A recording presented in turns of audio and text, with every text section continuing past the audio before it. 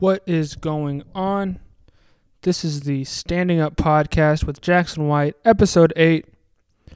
Just another week. Just keep trucking along. Sorry I'm a day late. I was taking a dump, so it's one day late, but I figure my listener, singular, would be okay.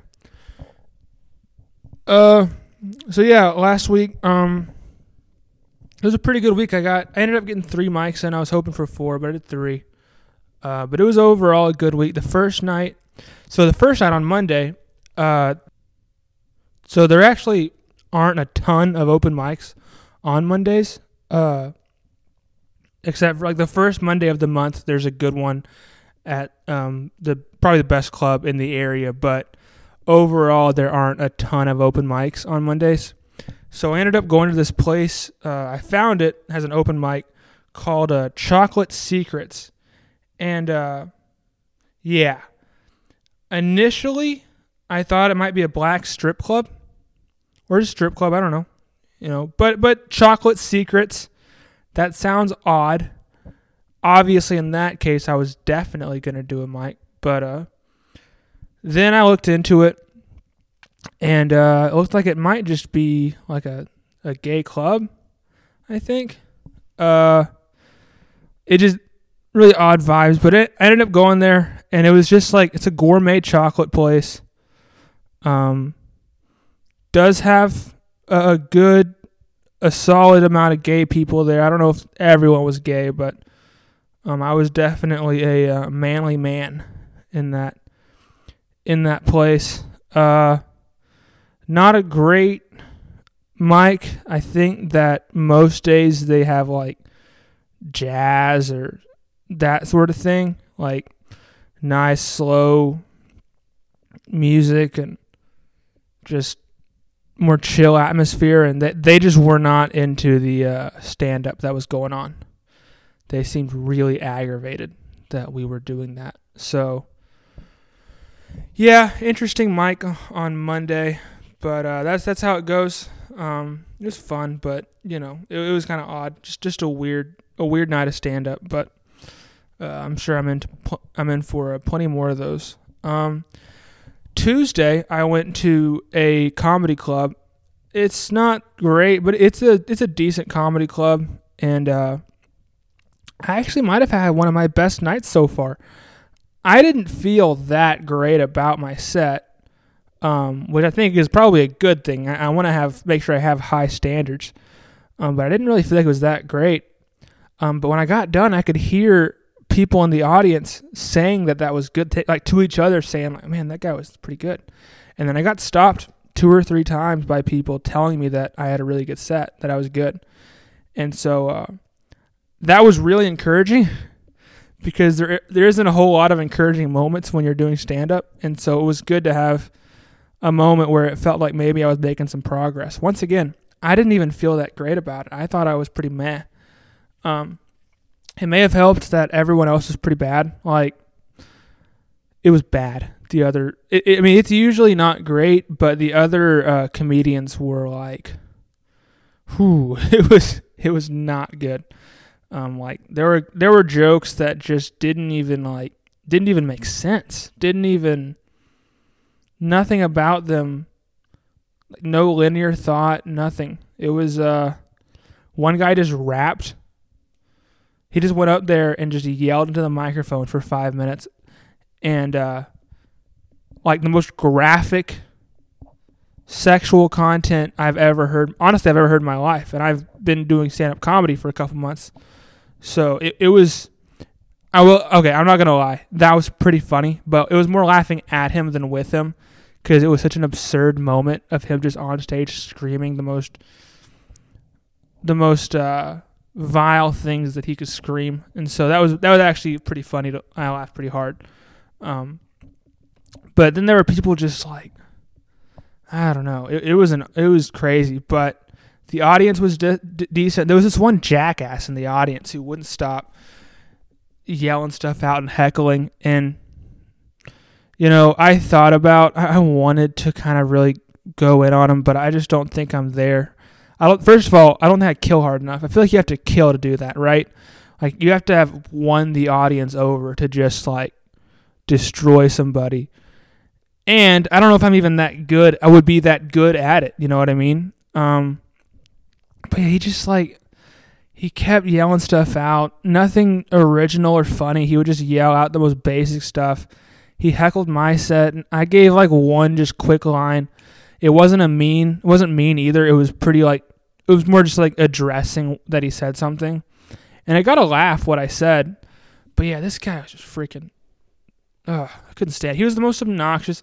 You ever see someone, like, you haven't talked to them, nothing. Like, you don't know them at all. You just see them walk in a room and you're like, that guy needs his ass kicked. Like, you know he needs to feel some pain. Like, that dude, the second I saw him, I was like, I was wishing that I could just punch him in the mouth because he needed it.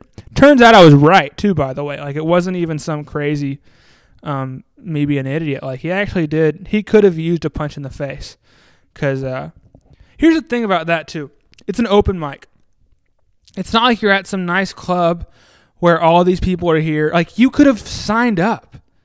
That's what's so dumb about him, is he literally, if you wanted to be funny, be funny. Like, sign up. We had the freaking sheet outside. You could get on stage and say your thing. But this guy was, man, he was driving me crazy. I don't know. The host was not, he just talked way too much. And at one point, he got on stage to say, because there were other people talking too.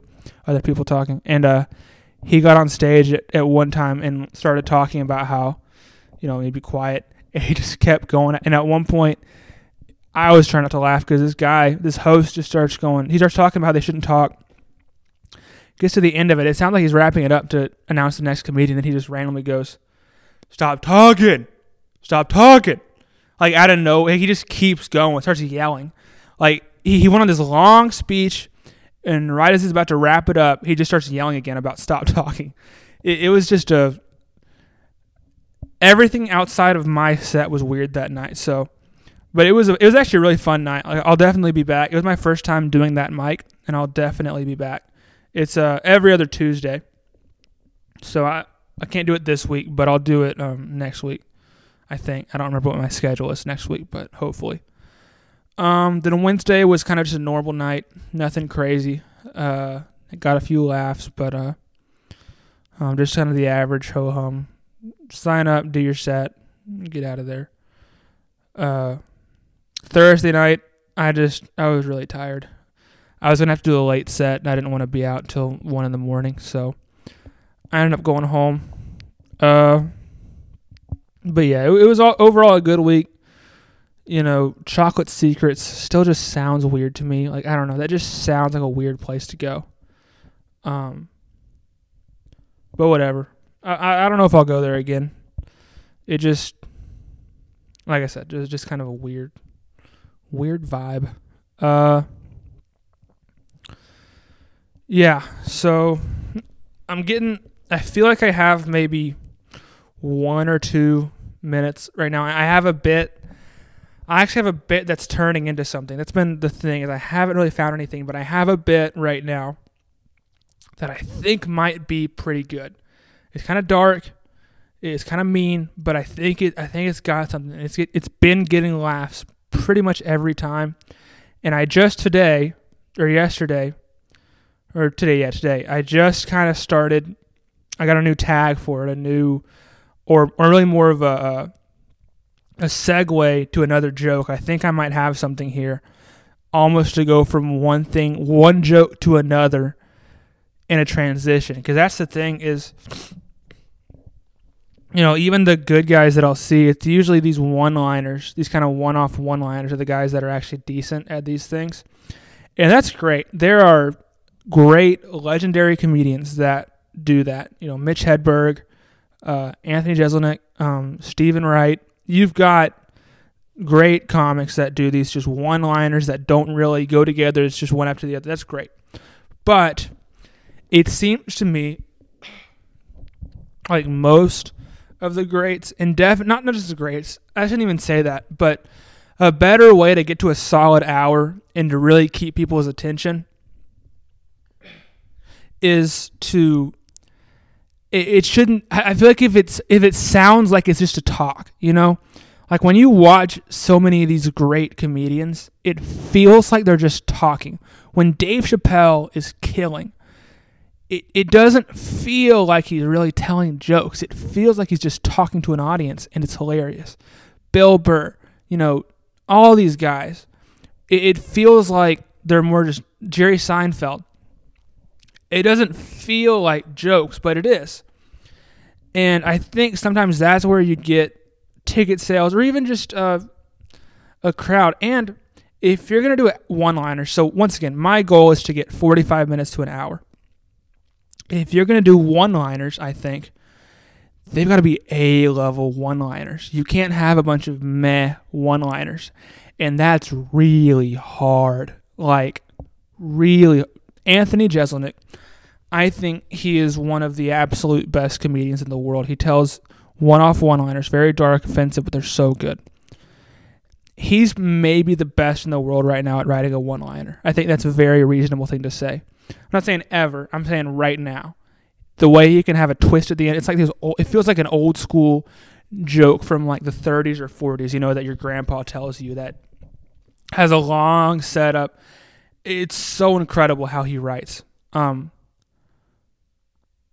even him, it takes him 4 to 5 years to do a special.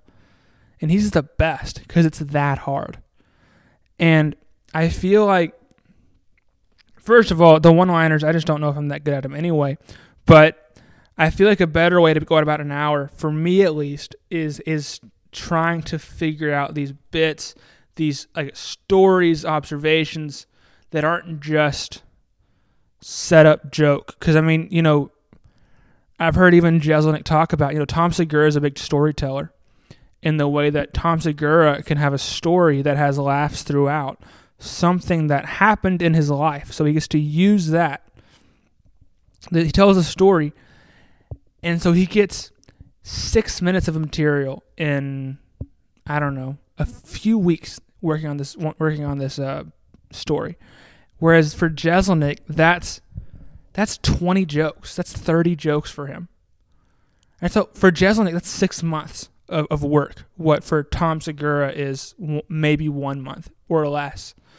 And so I feel like that's the way to go. And so I think this bit has something there.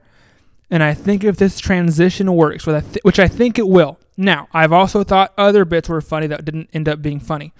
But I think it has a transition to an actually pretty solid joke. And I think I could get 2-3 minutes kind of good if I keep working at this. Hopefully by the end of October, November, I'll have several minutes. But yeah, so I'm going to keep working. I've got some stuff in the works. I'm always having new bits come to mind. The stories are harder than I thought they would be.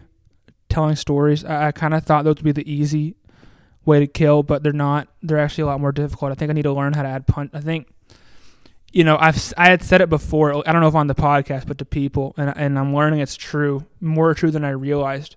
When you're hanging out with your buddies, you can kind of tell a story, and the concept of the story is funny. You know what I mean? Like you could all just laugh at the fact that this happened, but with stand-up, you need punchlines in that story. Definitive moments where people are going to laugh. And then this happened, and then this happened, and then he said this.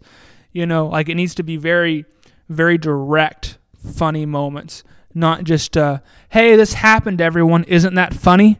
Like you can with your friends. Like, obviously, Jacob, you're the one listening to this.